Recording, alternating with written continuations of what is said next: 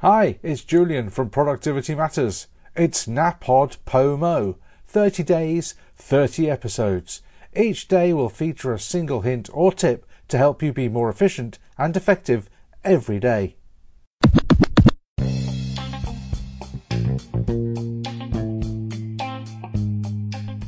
This one is short and sweet, and it may seem like a strange one, but work in a tidy area at a neat desk. You may have heard the saying, clear desk, clear mind.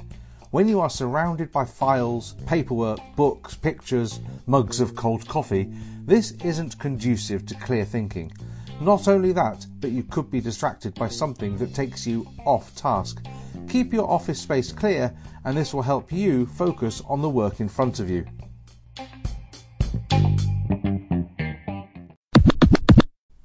That's your tip for today. There'll be another one tomorrow. Don't forget to follow me on your podcast app of choice so you don't miss an episode. Until then, thank you very much for listening, and remember, productivity matters.